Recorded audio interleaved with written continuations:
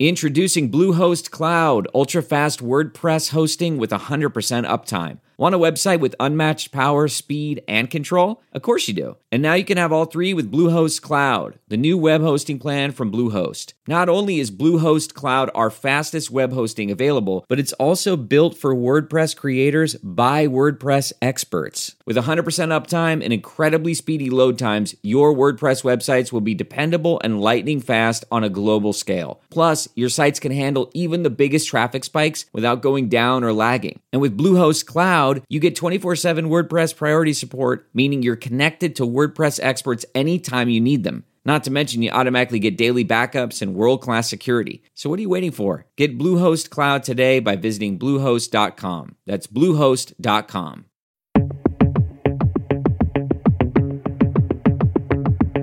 Hi, everyone. This is Jason Greenblatt on The Diplomat, brought to you by Newsweek. Today, my guest is Greg Zukerman, a special writer at the Wall Street Journal. He's an investigative reporter who writes about business and investing topics. He was a prior guest on the show.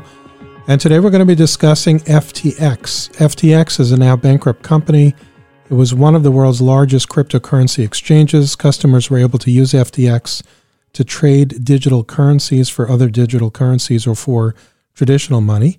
Sam Bankman-Fried, known as SBF, was the founder of FTX. And according to the New York Times, the U.S. Attorney's Office this week called FTX's collapse one of the biggest financial frauds in American history. I think you'll find the conversation interesting. Thanks for listening. I'm Jason Greenblatt. This is The Diplomat, brought to you by Newsweek. Welcome, everyone, back to The Diplomat. Special edition today. Greg Zukerman writes for the Wall Street Journal. Superstar Zukerman. He has written a bunch of articles on FTX. Very, very timely topic right now. FTX, based on the criminal indictment that was unsealed on December 13th and a complaint by the SEC, the prosecutors say that FTX was engaged in a massive, years-long fraud. They say that Sam Bankman-Fried, known as SBF, that his lies stretched back to the very beginning. And the U.S. Attorney's Office called the collapse of FTX one of the biggest financial frauds in American history. With that introduction, Greg, let's talk, because you've written so extensively on FTX. Tell us, for my listeners who may not be following too closely, what was FTX, who was Sam, and how did this all happen?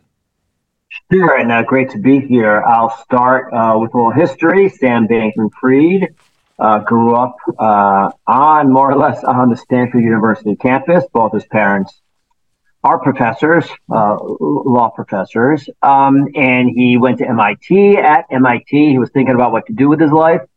He was trying to help animals. He's a big believer in giving back, seemingly or supposedly.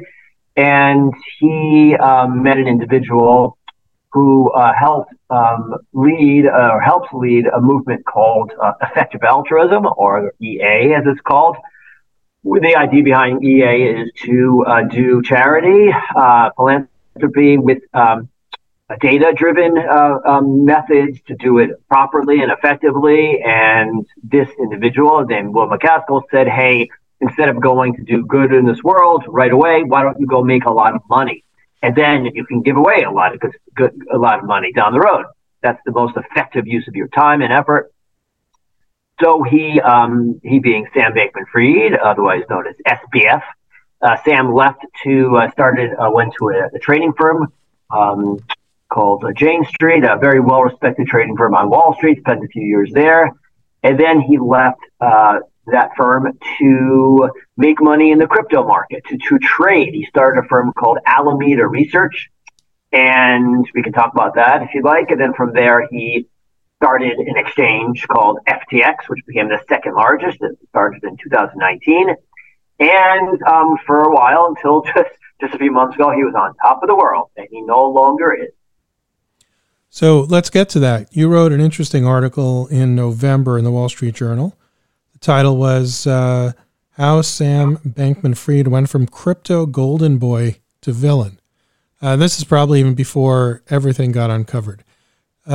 Was he a golden boy at the time, to everybody's knowledge? And I'll point to the fact that lots of bold-faced names associated themselves with SBF. Bill Clinton, Tom Brady, Katy Perry, so many celebrities. Let's talk about his golden boy status and how that was achieved. Sure. So yeah, he was basically the face of cryptocurrencies. They people in the market embraced him.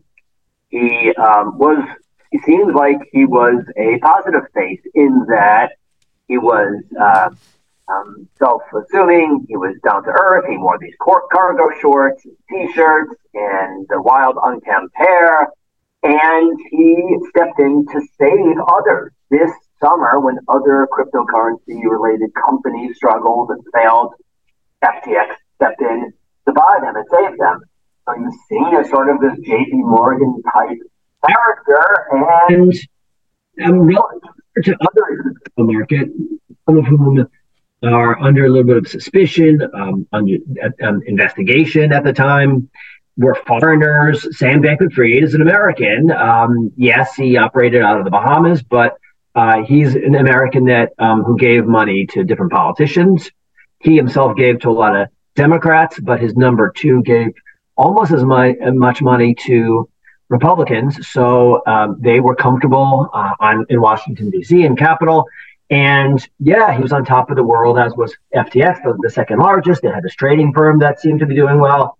And then lo and behold, it all fell apart. And now he's under indictment and arrest, and is sort of people pointing fingers at him as running a fraud, as he suggested. So let's talk about the relationship between FTX and Alameda. You mentioned Alameda before. What was Alameda, and how does that figure into this process? Yeah, so in 2017, he started a trading firm called Alameda Research.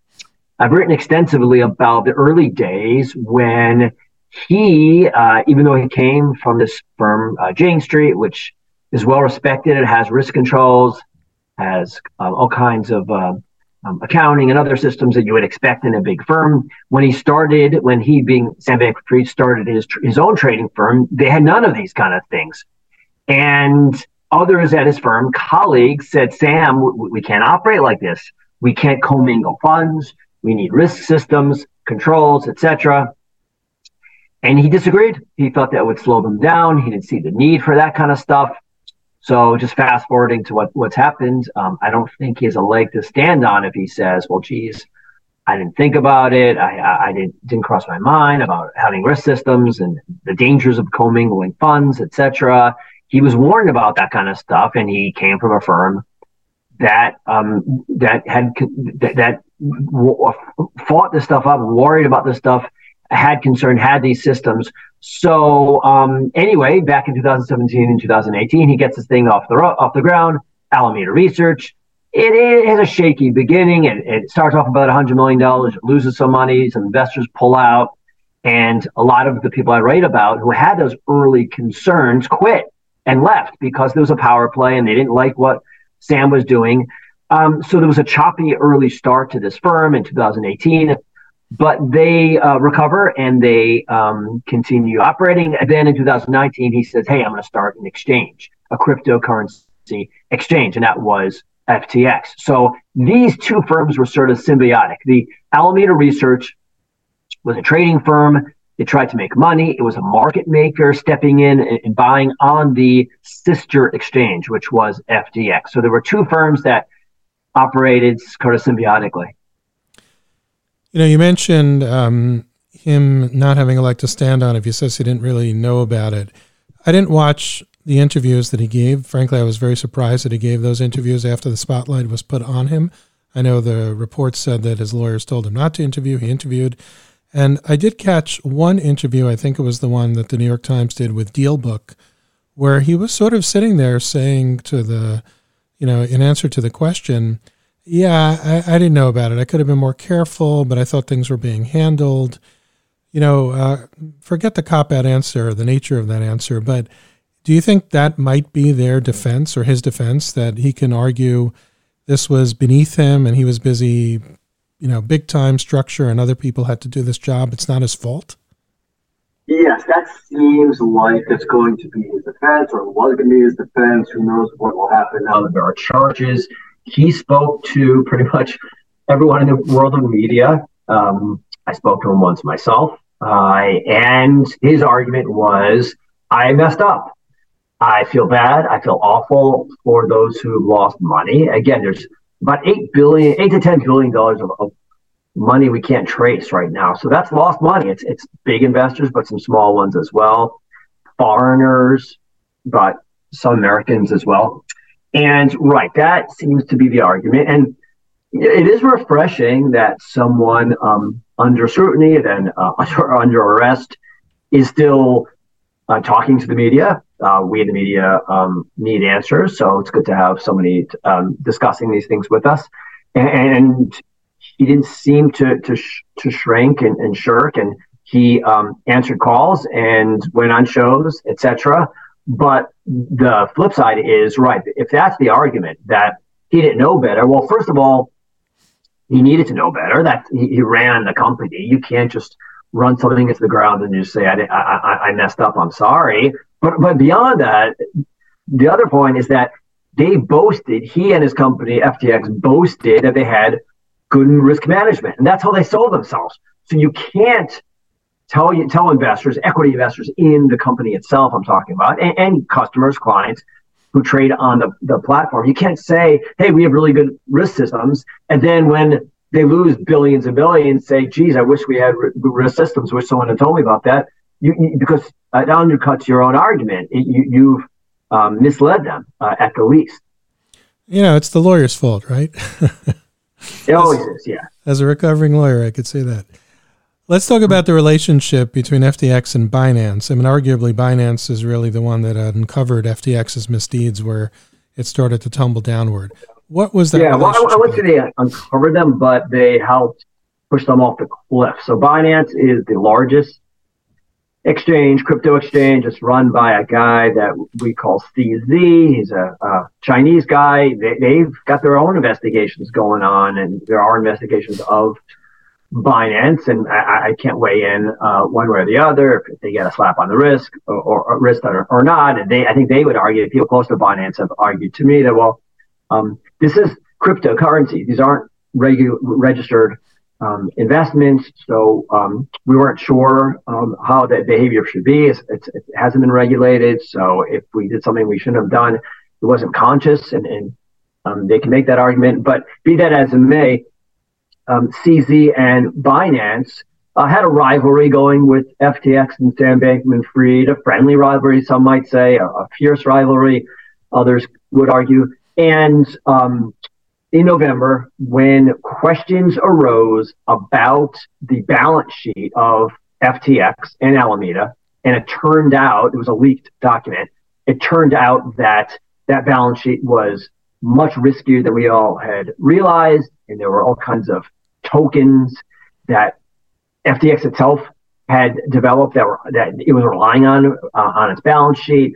That was the time when CZ and Binance started selling those same tokens. They had those tokens. They once had equity interest in FTX, and they sold it, and in exchange, in part, got these tokens. And right then and there, when the pressure was building on FTX, CZ tweeted that they were selling these tokens, and that kind of pushed FTX and Sam Bankman-Fried off the cliff, as it were, and it spiraled. It's like any other kind of bank run. People started pulling their money out, their accounts from FTX, and the rest is history. They went under.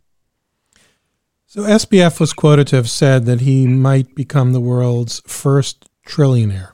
Putting aside the fraud, the criminality charges, and all that, how much of this fiasco was just pure hubris? Yeah, so a lot of it has to be hubris. A lot of it has to be an ambitious young man who got in over his head.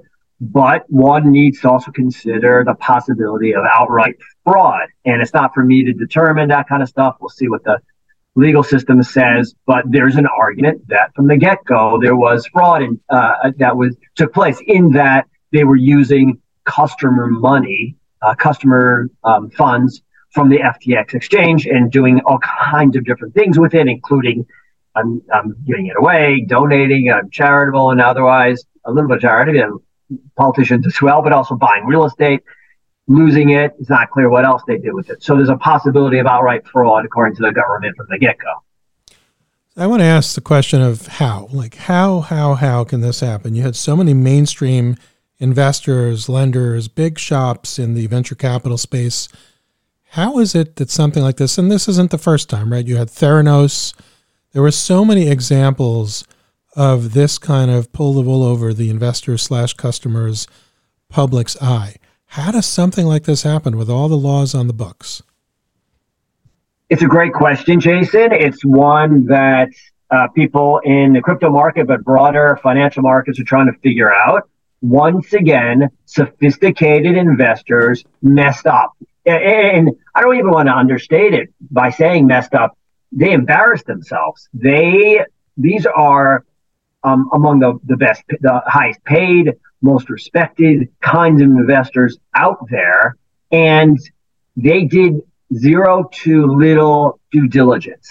The kinds of things that you and I would never think of not doing, checking if Sam Bankman-Fried and his company had an independent board of directors, checking if they had an auditor, checking if they had risk systems, just basic stuff. And the venture capitalists either didn't care or didn't check. Either one is embarrassing.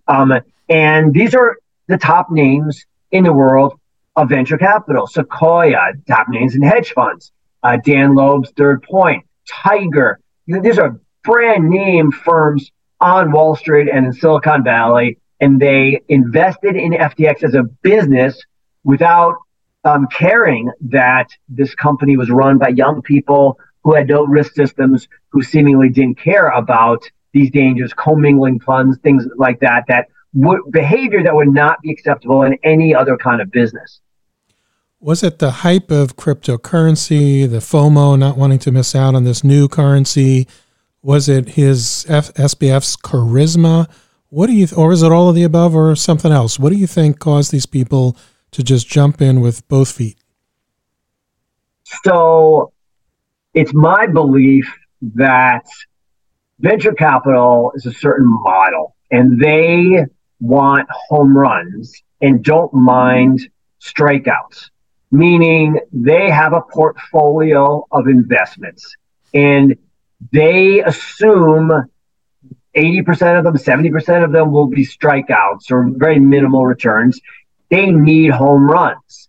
And if you're looking for a home run investment, you want someone, a CEO, a founder who is different, who is maybe even odd, maybe unusual, thinking in different ways than most others. So Sam Bankman-Fried had an image that appealed to these kinds of investors. Again, if you're looking for someone to hit a home run, you don't want a guy wearing a button-down shirt who talks about the risk controls in his firm, who behaves properly and respectfully, frankly. You want somebody who's going to break the mold and doesn't need the money, doesn't want the money. And it's going to remind you of a little bit of Madoff, in that Madoff didn't want your money and people threw money at him.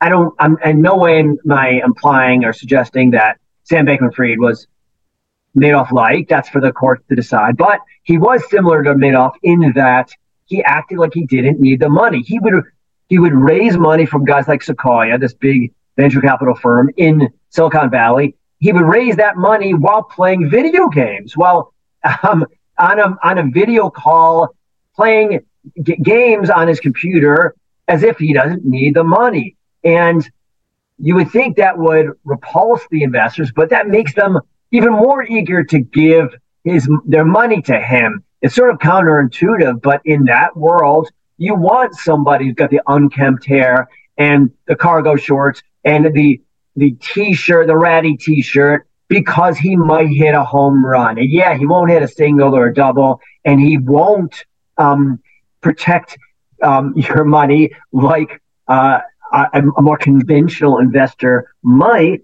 but he's got a higher chance of hitting a home run, and it's all about home runs. Now, you can criticize these venture capital firms and hedge funds, and I would, and I will, and I do, because they're not doing their job. They're not doing due diligence, proper due diligence, and they charge an arm and a leg to their investors, and the implication is, the suggestion is that they are doing all that kind of work, but they ignored it. And because it's a small part of their portfolio, they're not being crushed by these losses. Well, if it turns out that this was based on a stolen ball and bat and bases and even baseball field, just to use your home run analogy, I hope they took a big lesson from this. Let's talk about politics, because you mentioned politics. And my understanding is that he gave nearly $40 million of federal contributions, probably the sixth biggest political donor and largest funder of the Democrats after George Soros. Now, I'm not a stop the steal guy, right? I think there may have been some voting irregularities, and there are issues with voting in the United States now that need to be carefully considered and carefully planned and perhaps changed.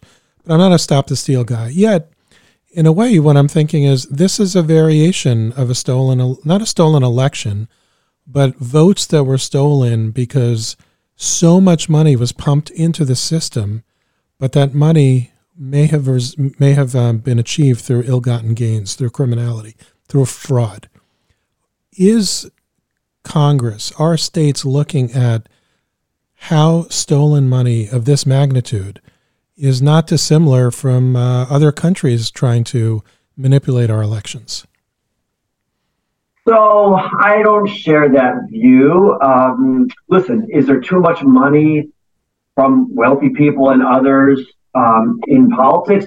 Clearly, certainly. But Sam Bankman-Fried, as big as he was as a donor to politicians, again, his number two, Ryan Salami, his president, gave nearly as much to Republican causes. I would argue they were hedging their bets and they were trying to influence politicians, which is awful stuff, potentially. But, you got to go back to why are they able to do this stuff? It was a law. You probably know the history better than I do, but it was a change that was inspired by Republican donors. And, I've written about guys like Bob Mercer and others on the right who benefited, who pushed for these changes and took advantage of these changes, the ability to make these donations. So, both parties and politicians on both sides have used the changes and the ability of these guys to throw money around. And it makes for good television, and people get outraged on both the right and the left. I mean, the Koch brothers are evil. George Soros is evil. Everybody's evil. And yet no one's going back to court to try to make any changes. And the politicians love it. And we as citizens suffer. So I don't see any evidence that Sam Bankman-Fried's donations had any impact on the election, frankly. And, a lot of the money is wasted when they throw it at politicians and elections, as you know as well as I do. And sometimes it does pay off. So I just find it's grotesque that both sides, wealthy people on both parties, how they throw money around in Washington. Let's talk about charity. So in theory, an interesting message to give young adults. I have a couple of young adults myself as kids. Make a lot of money and then give charity. What do you think the impact is to these young adults when somebody who maybe young adults look to as a hero, especially with the philosophy of make a lot of money and then give charity, turned out to be, it'll be up to the courts, as you say, maybe turned out to be a fraud? Are they going to be disillusioned, and how do you undisillusion them from this? It's a good question. So I've talked to Sam Bankman-Fried. I've talked to other people in that world, this effective altruism world, and they all seem to be serious-minded about their charitable endeavors and their goals. And I give them credit. I give them a lot of credit. They, even at young age, like you said, want to do good and are thinking about it. So I want to applaud that. But that said, this does undercut that entire movement. He was their poster boy for effective altruism, for this idea of making a lot of money at a young age so you give it away in effective ways down the road. It all seems hypocritical now because he was he wasn't making the money. Allegedly, he was stealing the money. So it does undercut that whole approach. And there's a real questioning, looking in the mirror in that world now. So does it send a message to young people? Yeah, it makes them even more cynical about those who talk about their charity and seem serious-minded about it, and maybe they throw their hands up. And I agree. Listen, the idea of effective altruism is that too much money goes to causes where it's just self-aggrandizing. Art museums, university endowments, where they don't need the money. People just put their name on schools, buildings, etc. We all can imagine all the wasted money, and we roll our eyes. And these young people, again, I think they're serious about it. They seem to say, you know what, we want to give it in a better way. They're focused on things like malaria nets, where you can see the impact and lives that are saved. So again, I want to applaud them, but yeah, this fiasco has undermined that whole effort, that whole movement. Regulations require the segregation of customer funds from capital used by the company for trading. It seems FTX used those customer funds. And again, this is a little bit of a similar question that I asked earlier. How is it that something like that could happen? Is it simply the honor system? They could get away with it unless they get caught? Or are there controls in place that somehow FTX managed to breach? Well, okay, it's complicated. First of all, this is cryptocurrencies we're talking about. It's not even clear if these are investments. It's going back and forth. Technically, maybe you can get away with this kind of stuff. But that said, FTX promised their clients they would not do these things. So in their written agreements, they say they're not going to use their funds elsewhere. There is some other language that maybe some lawyer can point to and say, well, technically they were able to use their money, but it just seems misleading what they've done to clients. It is interesting to note that the feds haven't, in the SEC, et cetera, they didn't charge Sam Bankman-Fried with defrauding his customers, his clients, his trading clients. They charged him with defrauding his investors in FTX itself, his equity investors, those who bought a piece of his business. And the argument being that he told them, hey, I'm going to run this properly and with risk systems, et cetera. And he didn't. They could have done a little due diligence. It took me only a week or two to write a story showing how he disregarded all attempts to implement risk systems and others in his company. So how did he get away with it? He got away with it by not embracing these basic controls, risk and otherwise, and commingling and preventing commingling. He did not do any of that stuff. They commingled and they used money left and right. The question will come down, and I think it'll be an interesting legal case. Well, in the crypto market, can you do this kind of thing? Does the language that they told investors hold? Is there other language that will allow them to get away with some of that stuff, et cetera? What do you think this means for crypto investments generally? It means it's hard to trust anyone in the crypto market from here on. So will it be forever? I don't know. Maybe this is just another setback. In a few years, there'll be new players that emerge and they'll be more trustworthy and they'll have learned these lessons. That's possible. But at least for the next few years, I don't know how you trust anyone in that world. Last question. What's next for SBF and FTX?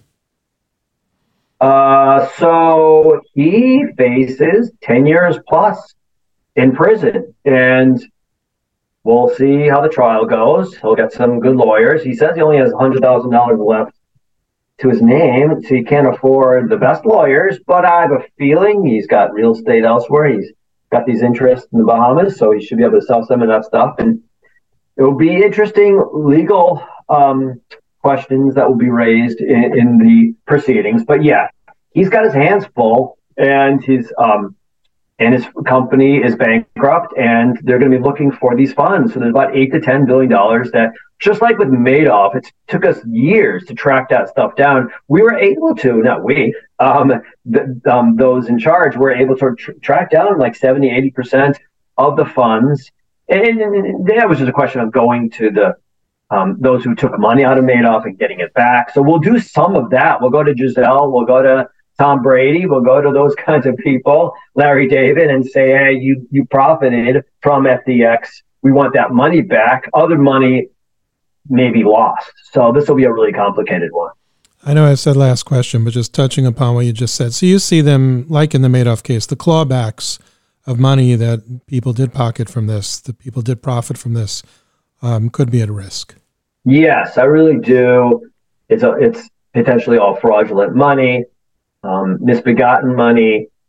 Those who've lost money may be entitled to that. I don't know how Larry David can cash a check from FTX. If it was a fraudulent endeavor from the get-go, which is kind of what the charges suggest, then he took money from that business and could be forced to hand it back, and the others as well. Okay, so this is really the last question. I apologize, but I want to tie it back to politics. Arguably, then, that would include the political donations, right? In other words, do you think if they go claw back money from those who profited, could they try that from the parties or candidates who took those donations? Yeah, you know better than I do. Those politicians are probably going to be the last people to agree to hand that money over. But yeah, you could see them going after them, and they should be entitled to go. Oh yeah, I don't know why a politician should be able to have cash checks and hold on to checks from FTX when customers are searching for their money. Interesting stuff indeed. Well, Greg Zukerman, thank you so much. Thanks for joining The Diplomat on Newsweek. Always a lot of fun, Jason. I hope you found this conversation with Greg Zukerman, a writer at the Wall Street Journal, about FTX, about Sam Bankman-Fried, interesting and informative. There's going to be a lot written about those guys for years to come. So many complicated issues. We touched on only the beginning of it. Please do tune in. This is The Diplomat, brought to you by Newsweek. And do remember, if you didn't pick up a copy of my book, In the Path of Abraham, it is available on Amazon. If you want to learn about the Middle East, today's Middle East, pick up a copy. It's a great gift for the holiday season, to anyone you like, to anyone who loves reading, to everyone who wants to understand today's Middle East. Again, In the Path of Abraham. Go to Amazon and order it. Thanks for listening.